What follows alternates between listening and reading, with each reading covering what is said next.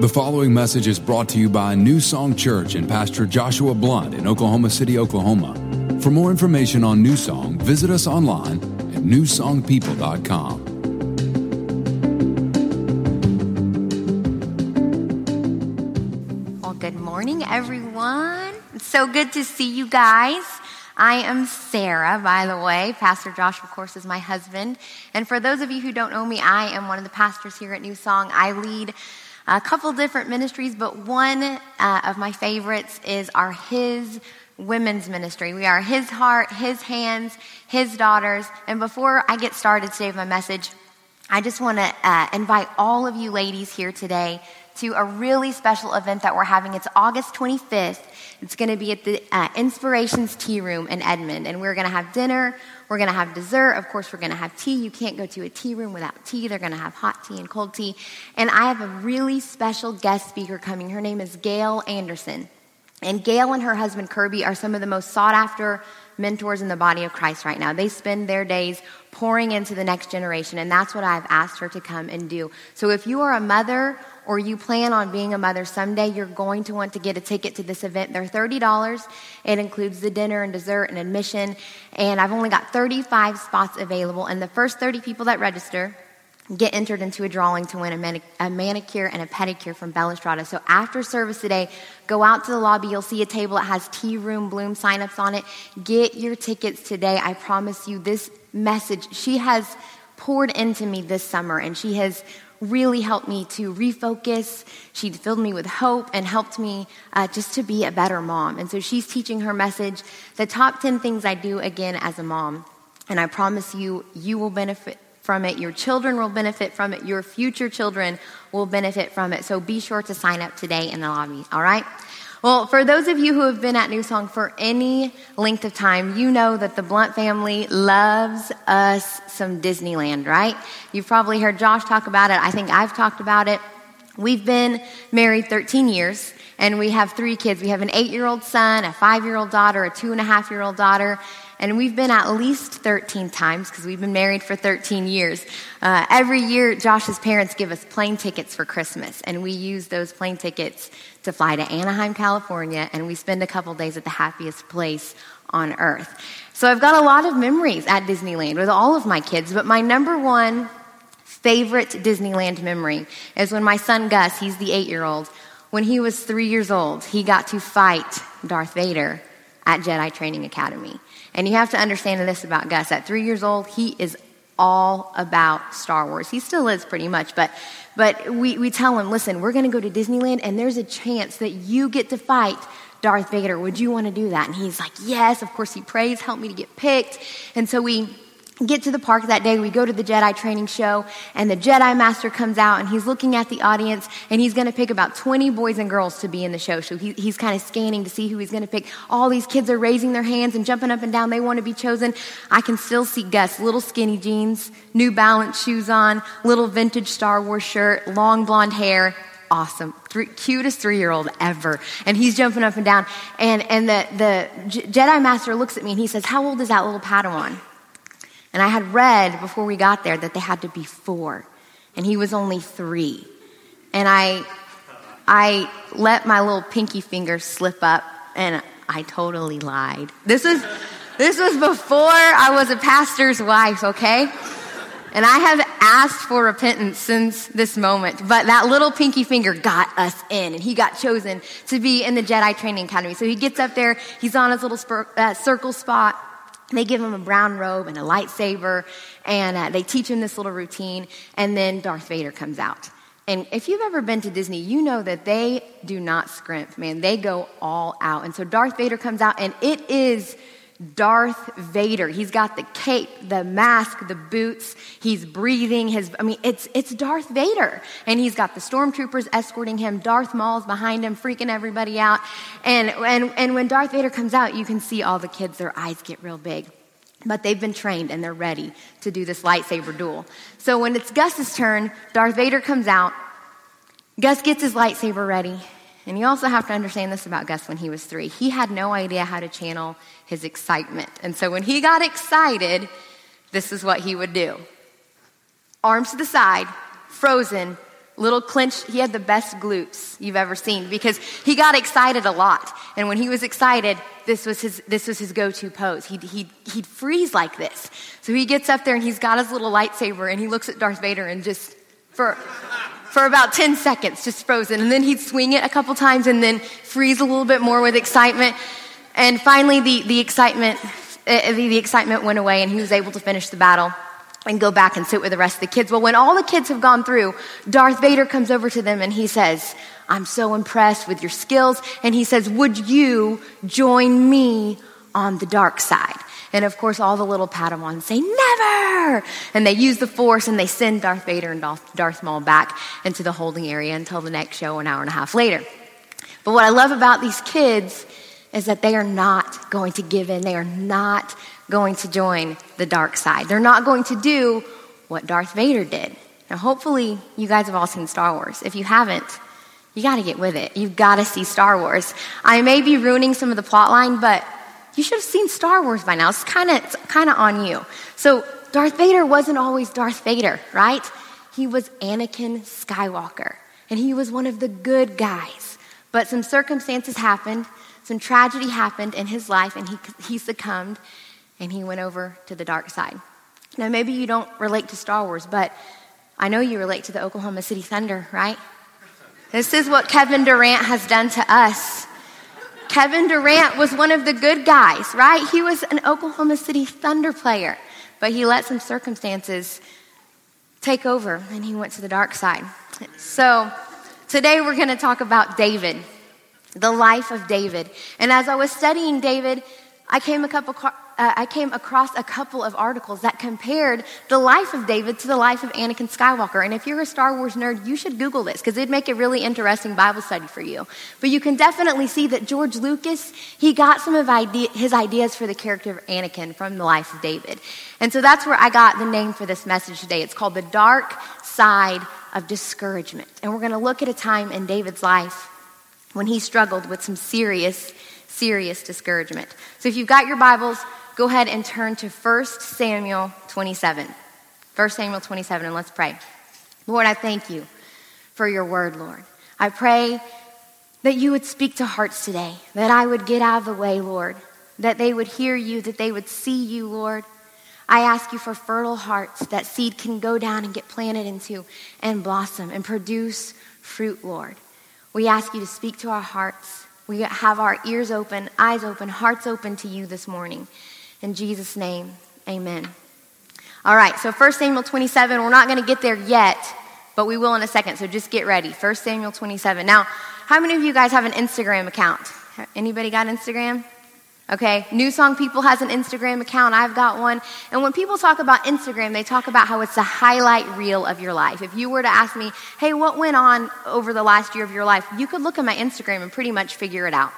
You could see all the things that happened. We planted a church. We moved to Oklahoma City. All that stuff's going to be on my highlight reel. It's going to be on Instagram. And so to catch you up with the story of David, to where we're going to start in 1 Samuel 27, I want to give you a quick highlight reel of David's life via Instagram, okay? So if you've got Instagram and you want to follow along, you can search for David, son of Jesse. I created David an Instagram account, all right?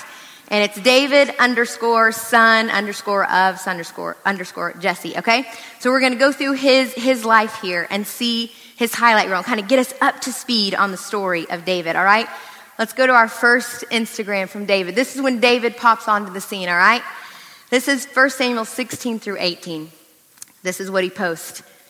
Dude, today was nuts. 1 minute I'm hanging out with these guys, and the next minute Samuel is pouring oil on me and anointing me as king. Not exactly sure how that works since Saul is king, but I'm pretty pumped about it. I know God's in this, and I feel his spirit strong on me. Hashtag Cray. Hashtag is this for real. Hashtag sheeps of Instagram. Hashtag I just can't wait to be king. All right, so David, he starts in the fields as a shepherd boy. He gets anointed king. That's kind of where the story of David starts. All right, let's look at the next Instagram post from David. All right, this is David. He's playing the harp. It says, got my first official gig playing for King Saul today. My hashtag harp skills help calm him down, and he seems to really like me. The palace is a nice change of scenery too. Hashtag workflow, photo cred at Abigail. So David is going back and forth between the field and working in the palace, right? He's being a shepherd, but he's also getting to work for King Saul and playing music for him to help calm him down when these tormenting spirits come against King Saul, all right? Next slide. This is what David is most famous for. When we say David, you think Goliath. This is like his claim to fame, okay? So this is his Goliath post. You come to me with sword, spear, and javelin, but I come to you in the name of the Lord of heaven's armies. Hashtag Goliath is dead. Hashtag one shot. Hashtag one God. Hashtag blessed. David, I think, coined the hashtag blessed for all of us, okay? So we all know he defeated Goliath. This is what he's most famous for in the Bible. All right, next Instagram.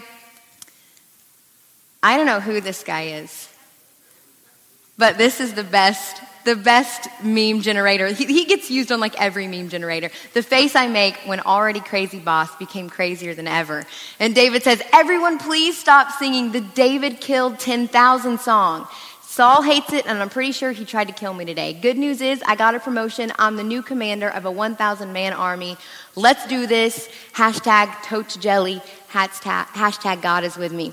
So Saul is totes jelly of David. David has killed Goliath, and he's growing in popularity across the kingdom, and Saul does not like it, so much so that he tried to kill David. When your already crazy boss becomes crazier than ever, this is what David's going through. His next post, this is kind of what catches us up to speed. That's a camel cake topper, for those of you who don't know, from his wedding. Adorable. I wish me and Josh had that cake topper. Little tie, so cute. Okay, it says, I'm a married man. Michal was the most beautiful bride. Honeymoon is on hold until I finish fleeing for my life from my new father-in-law, a.k.a. King Saul. But at least I'm fleeing with my bride by my side. Hashtag camel cake topper. Hashtag till death do us part. Hashtag royal wedding. So David is now married to Saul's daughter. And from this point forward, things are never good again between David and Saul. He is permanently on the bad side of Saul, and that is a bad place to be because Saul was crazy. So he's jealous. Now David's married his daughter. And it tells us in let's see, 1 Samuel 28. It says, or 1 Samuel 18, verse 28. When Saul realized that the Lord was with David and how much his daughter Michal loved him, Saul became even more afraid of him, and he remained David's enemy for the rest of his life. So from the wedding forward, Saul is chasing after David with one goal in mind, to kill David. And so for 4 years, David is running, and David is fleeing for his life, and he's not able to settle. He's a wanderer. He's going from town to town, from cave to cave, from village to village, so that Saul will not kill him. It goes on for 4 years. 1 Samuel 23:14 says, David stayed in the wilderness strongholds and in the hills of the desert of Ziph. Day after day, Saul searched for him, but God did not give David into his hands. So he was on the run, but God was protecting him. So for something like 1,460 days, David's looking over his shoulder. He's not being able to settle. He's a wanderer, and I'm sure he's also wondering, when do I get to step into my anointing? When do I get to do what you've called me to do? When is this run going to be over? And all of these things caught up with David, and discouragement settled in. This is interesting. He went from saying this to Saul. 1 Samuel 24:15, he said boldly to Saul, God is my advocate, and he will rescue me from your power. And then go to 1 Samuel 27. I had you turn there earlier. This is our key verse. He went from being so bold and believing and being confident that God would rescue him to saying this. But David said in his heart, now I will die one day by the hand of Saul. There's nothing better for me than to escape to the land of the Philistines.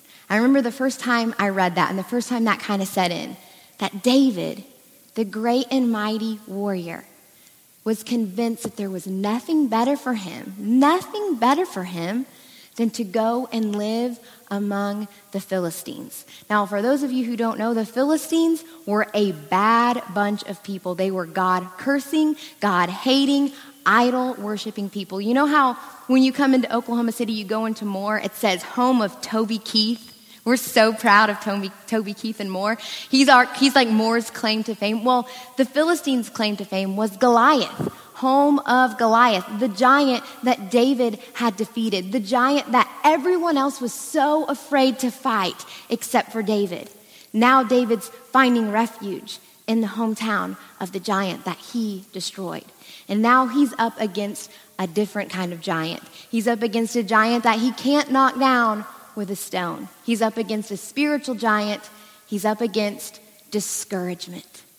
Discouragement is something that we all face. And I want to give you a definition of this morning.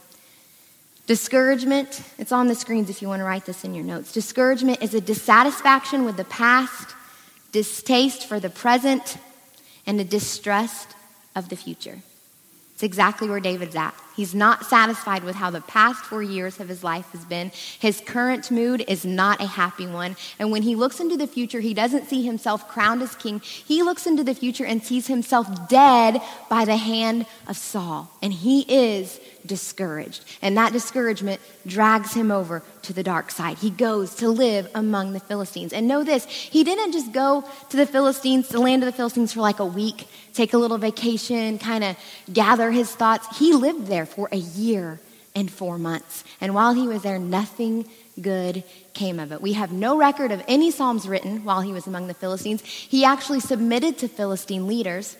He did take out a bunch of Philistine villages while he was there for that year, killing men, women, and children, but he was never commanded by God to do that. So he wasn't fighting for the glory of God. He was fighting for his own personal gain. He was living as a bandit, and he had taken 600 men with him. It was not a good time in David's life, and he got there because of discouragement.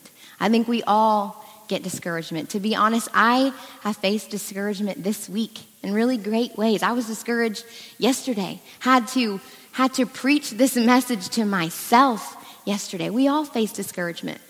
Maybe you're here today and you aren't seeing your prayers answered, and that's a source of discouragement for you. You're praying and you're believing God for something, and you're not seeing the fruit. You're not seeing the answer. Or maybe you aren't seeing the results you want with your exercise plan. Maybe you're overwhelmed with your schedule, the busyness of your life. You don't feel like you can catch your breath. You can't get ahead of the curve. It's causing you to feel discouraged. Maybe you didn't get the job that you wanted. Maybe you had a 5-year plan and it's been 8 years and you're still not where you thought you would be. You're nowhere even close to where you thought you would be 8 years ago. Maybe it's your kids. Maybe you're seeing some attitude, some rebellion in them. And when you don't feel like you can get through to them. And that causes you to feel like a failure. It feels like you're failing. And discouragement settles in. So we're all going to face it. But if we don't learn how to nip it in the bud, then it becomes a giant. And that giant bullies us over to the dark side. So that's what we're going to talk about today. How can we identify discouragement, and how can we get it out of our lives before it takes us over to the dark side? So we're going to look at 3 causes. I've got 3 causes for you this morning. I've got 3 cures that we're going to look at from this story, from the life of David. The first cause that I see when I read the story that caused David to get discouraged was exhaustion. Cause number 1 was exhaustion. Now, when we're physically, emotionally, or spiritually exhausted, we become perfect candidates for discouragement. When we're tired, we don't think clearly, we don't make right decisions, things get blown out of proportion. I want you to think about how tired David must have been, how physically tired, right? He's been on the run for 4 years. He could not have been sleeping good. He's got 600 men with him. I'm sure half of those men snore. Any ladies with husbands that snore in here? Thank God I'm not one of those ladies. Josh does not snore. But my dad snored. Sorry, Dad. And I know that sometimes my mom gets so frustrated because she can't sleep because my dad snores. But beside the snoring, he's been running. He's been on his feet. He's sleeping from cave to cave. And no pillow, no sleep number bed, no fan, no sound machine. He has got to be physically exhausted. I know Josh and I took our kids to Whitewater Bay on Friday. And we were there from 10:30 to 4:30. And when we got home, we were physically exhausted. And that's just one day at a water park with 3 kids. Imagine how tired David must have been, leading 600 men around, fleeing day to day. All right, so he's physically exhausted. He's mentally exhausted. Think about knowing that there is a person out there and the number one goal of their life is to kill you, that you are their target. Your death is their goal. Think about how often you think of that. And when you would lay down and try to sleep at night, how hard it would be to shut your mind down, knowing that Saul could be behind a rock, or he could be out of the cave waiting, or he could have soldiers coming to get you right then and there. His mind had to have been exhausted. And then he was spiritually exhausted. If you've ever been in any kind of spiritual battle, you know that when you're trusting God day to day for something, and you're seeking him, and you're needing him to lead you and guide you, that you can get weary in well-doing, and you can become spiritually exhausted. So we see that David is exhausted. I know there's moms in here that will be able to relate to this, but a couple months ago, I was at that place of exhaustion. I was physically, mentally, and spiritually exhausted. I had a lot going on with my responsibilities at the church, and then I'm trying to be super mom for my 3 kids at home this summer, and just trying to manage my home life and everything, and I just found myself stretched really thin. And at the height of this exhaustion, my 2-year-old, Sunny, she's been potty trained for a while, right? Like legit potty trained. We haven't had pull-ups, we haven't had accidents in our house for a really long time. Well, she decides one day, at the height of my exhaustion, that she is going to pee all over everything in the house. And so I have no pull-ups. I thought the first time was just an accident. And then the second time I was like, man, this is weird. This is twice in one day. This hasn't happened in forever. And then 3 times. So she did it. She peed on her sister's bed. She peed on her bed. And then she peed on my leather couch. And not just like in one little spot on the couch, but she plopped down right in between 2 cushions and peed right in between the 2 cushions. So it's down the cushions, it's out, like it's everywhere. And so I see what's happened. I go over to the couch to like tickle her, and I'm like, why is it wet? Why does this, oh my gosh, this happened again. And so I rip the couch cushions off. I take them out in the backyard. I start tearing them off. I've got vinegar and baking soda, and I'm trying to scrub everything down, and it's hot. The sun is just beating down on me.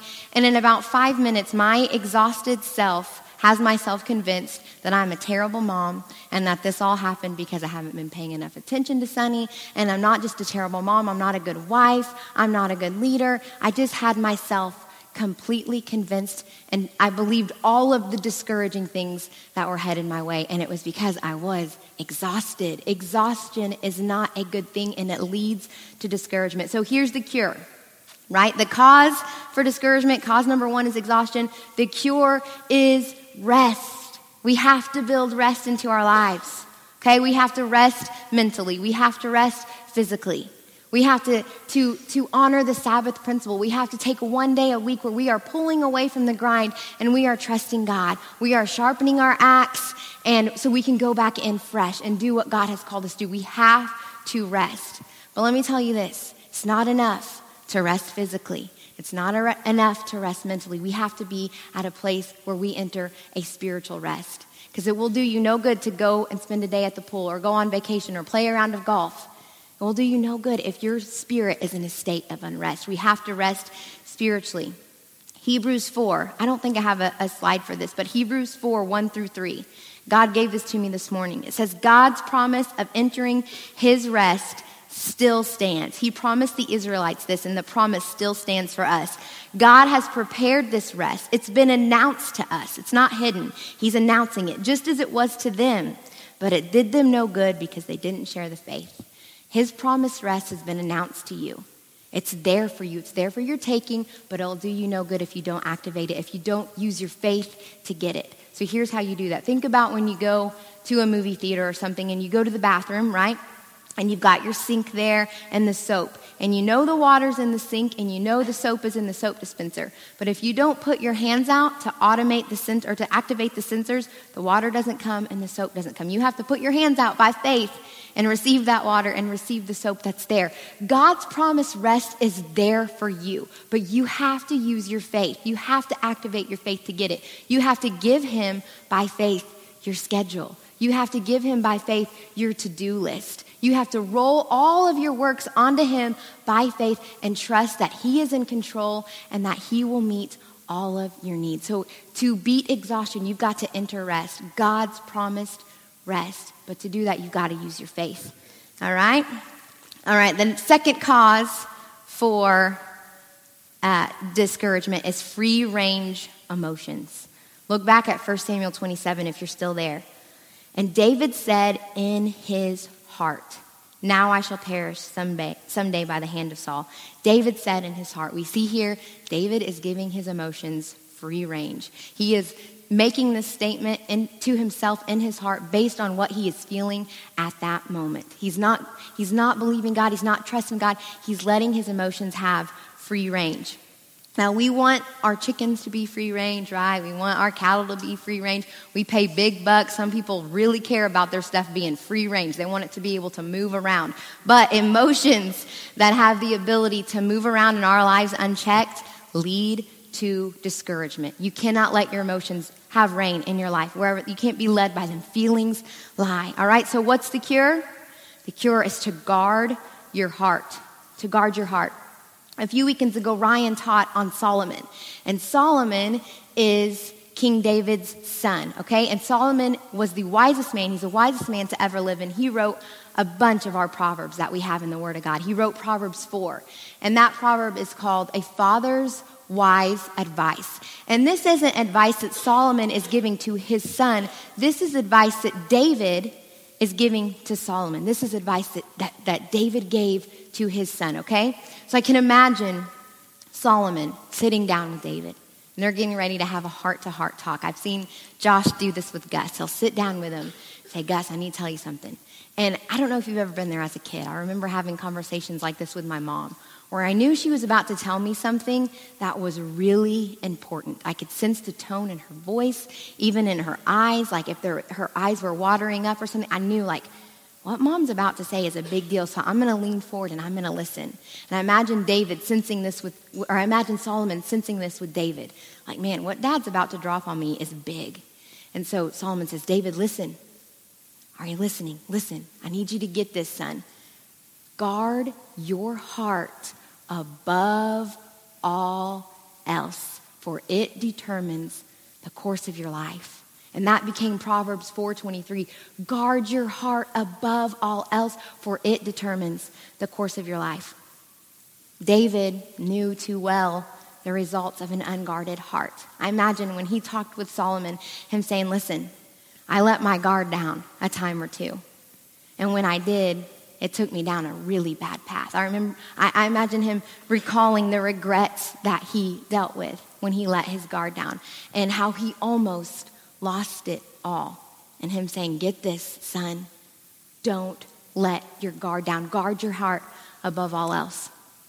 Now, think about what we guard, the things that we're supposed to guard should be valuable, right? When every Sunday night when we get home from church or small group or whatever, Josh takes our big blue garbage cans and takes them to the front of the curb, and he sets them outside of our house. And those garbage cans sit there unguarded all night long, right? Why is that okay? Why don't we need to guard those garbage cans? Because what's inside them is worthless. It's pizza boxes, it's paper plates, it's trash, it's worthless. So we do not guard it. But that's not the case with your heart. Your heart is valuable and you have to guard it. It's who you are. Your heart is your authentic self. It's the core of your being. Your heart is where all of your dreams, where all of your desires, where all of your passions, it sits there in your heart. Your heart is how you connect to other people. Your heart is how you connect to God.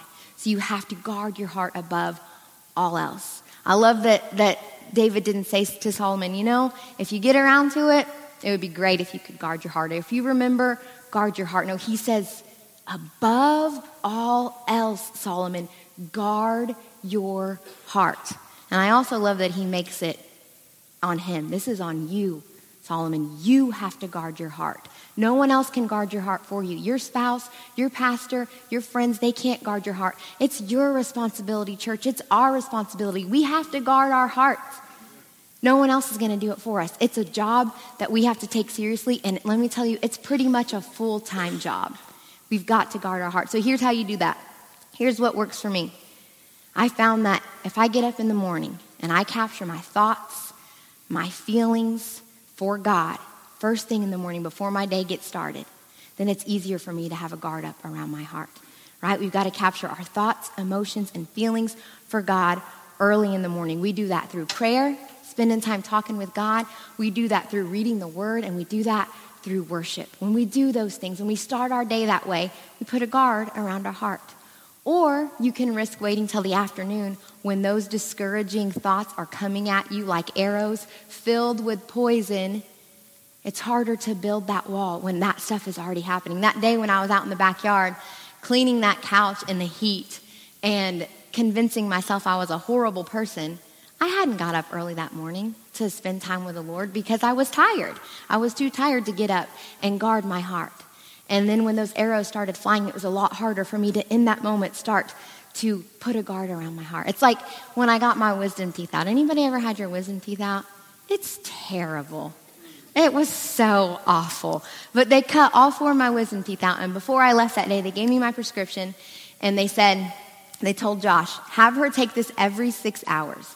And they said, set an alarm at night and wake up and take it. Even if you're not in pain yet, you take that prescription. And they said, if you don't and the pain starts, it's going to be a lot harder to chase that pain. So you take it every 6 hours the first couple of days. The same goes for us in guarding our hearts. You get up early and you start before those arrows start coming your way. You capture your thoughts first thing in the morning. You seek first the kingdom of God. I'm telling you, it is worth it. It is not worth it to sleep in and not get that guard up around your heart. So take time to seek God and guard your heart first thing in the morning.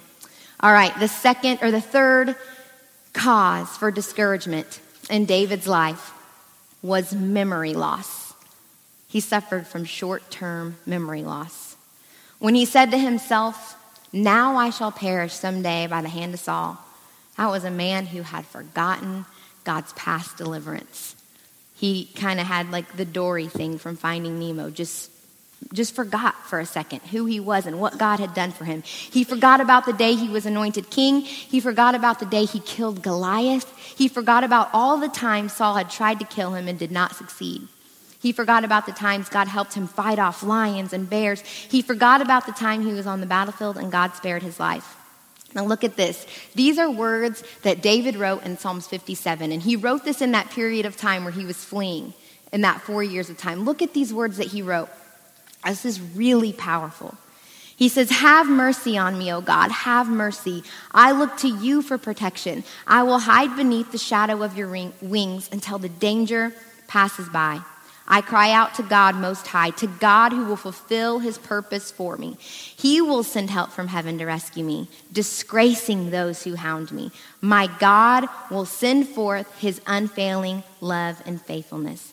Look at this. My heart is confident in you, O God. My heart is confident. No wonder I can sing your praises. So he's running, but he is praising God, and he is believing that God is going to take care of him. But somewhere along the way, David forgot the words to this song. He forgot. He forgot about all the times God had been there for him, and discouragement settled in.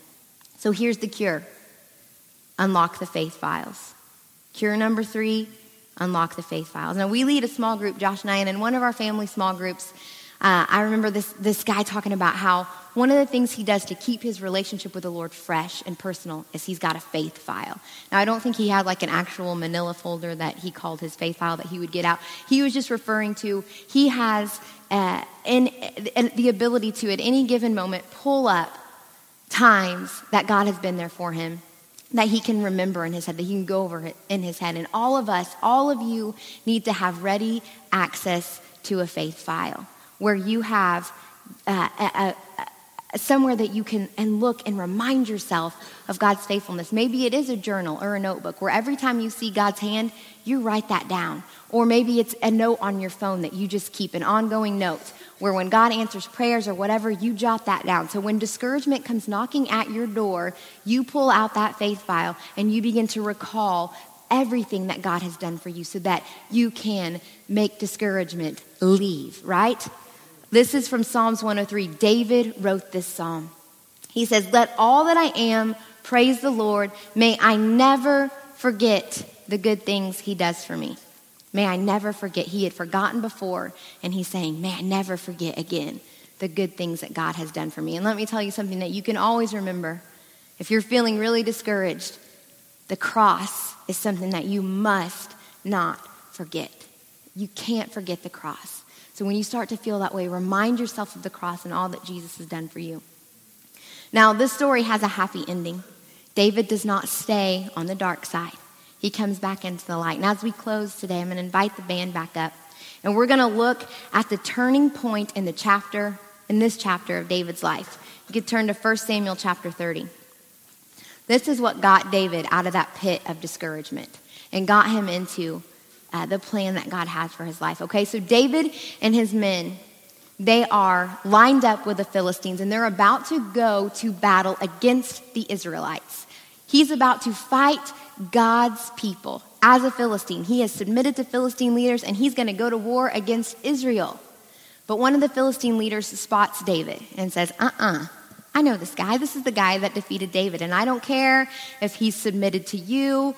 I don't care. I don't want him fighting with us. So he sends David and his men home. Now, I imagine that these guys are pretty devastated because these are warriors. They war. It's what they do. They battle. They want to fight. They want to be out on the battlefield.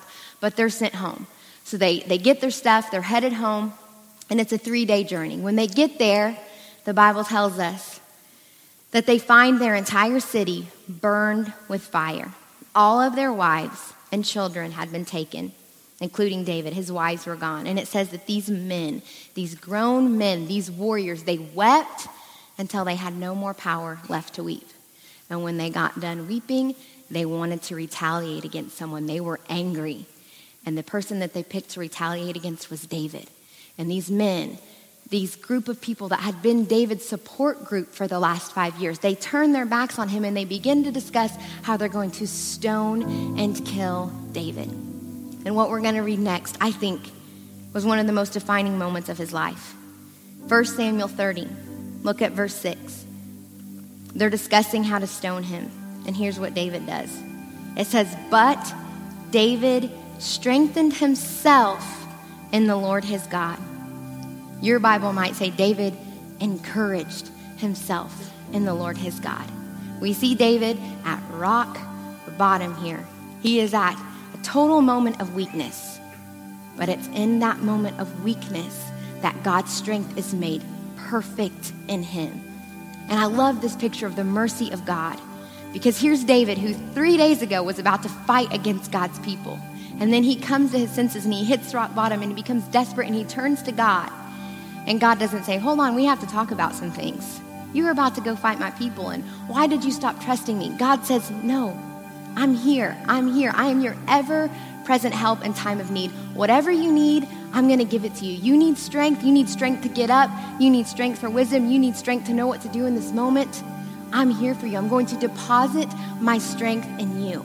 I'm so glad that's the kind of God that we serve. No matter where you're at today, no matter what you've done, no matter how discouraged you may be, no matter how long you may have been camping out on the dark side of discouragement, if you look to God and you ask him to strengthen you, to encourage you, if you encourage yourself in him, encourage yourself with his promises, with his word, he is right there ready to make his strength perfect in you, just like he did for David. I love that we sang this today. The Lord just was unpacking so much when we sang You Can Have It All today. Because it's in this moment that David says, okay, you can have it all. And I love that line, oh, the peace that comes when I'm broken and undone. David at this point is broken. He is done. But he turns and encourages himself in the Lord, and he gets exactly what he needs to move on. I love what David Guzik says about this act. He's one of my favorite Bible commentators. He says, this wasn't some kind of rah-rah cheerleader, positive thinking mumbo jumbo. But when he strengthened himself in the Lord, this was the strength of the living God making itself real in the life and the heart of a hurting man. The same strength that would raise Jesus from the dead. We've got to strengthen ourselves in the Lord. I think a lot of times as Christians, we're waiting for people to come alongside and pat us on the back and say, you can do this. Come on, you got this. We need our small groups there. We need our friends. We need our spouses. That's all well and good. But when it comes down to it, guys, we got to strengthen ourselves in the Lord. We got to encourage ourselves in the Lord. We got to stir up God's strength in us. We got to learn how to do this so that discouragement does not settle in. And here's the great thing about the story. God strengthened David, and it goes on to say that David recovered all. Everything that was lost. It says David recovered all. He wouldn't have recovered all if he would have strengthened himself in himself. He would have got stoned if he strengthened himself in himself. But he strengthened himself in the Lord, his God, his personal Savior. And he recovered all. If you would, bow your heads and close your eyes this morning. Lord, I thank you so much for your word. I thank you for the life of David, this transparent part of David's story that we can gain so much wisdom from, Lord, that can help us every day to fight discouragement, Lord, to recover all. I thank you, Lord, that as discouragements are represented here today, people who are discouraged just in their day-to-day lives. Maybe they had a bad date this weekend. Maybe they haven't had a date in a long time. Maybe they're discouraged because they obeyed you, and ever since they did that thing that you called them to do, they feel like they're going through difficulty after difficulty. There's discouragements represented in this room tonight. And there's people that have crossed over to the dark side, and they've lost parts of themselves, parts of their joy, parts of their strength, parts of their dreams, Lord, because of discouragement. And I pray, Lord, today that you begin to reveal to them your strength. That as they tap into you, as they look to you, that you perfect your strength in the areas where they've become weak, Lord. Take these areas of weakness, these areas of discouragement, and make them areas of strength, Lord. Teach us how to rest. Teach us how to guard our hearts, and help us to never forget the good things that you have done for us. In Jesus' name. Thanks for listening to this week's message from New Song Church. If you have a prayer need or would like more information about New Song, you can email info@newsongpeople.com. If you would like to partner with New Song through giving, go to www.newsongpeople.com/give. And if you want to stay connected to New Song, you can find us on Facebook, Instagram, and Twitter by searching for New Song People.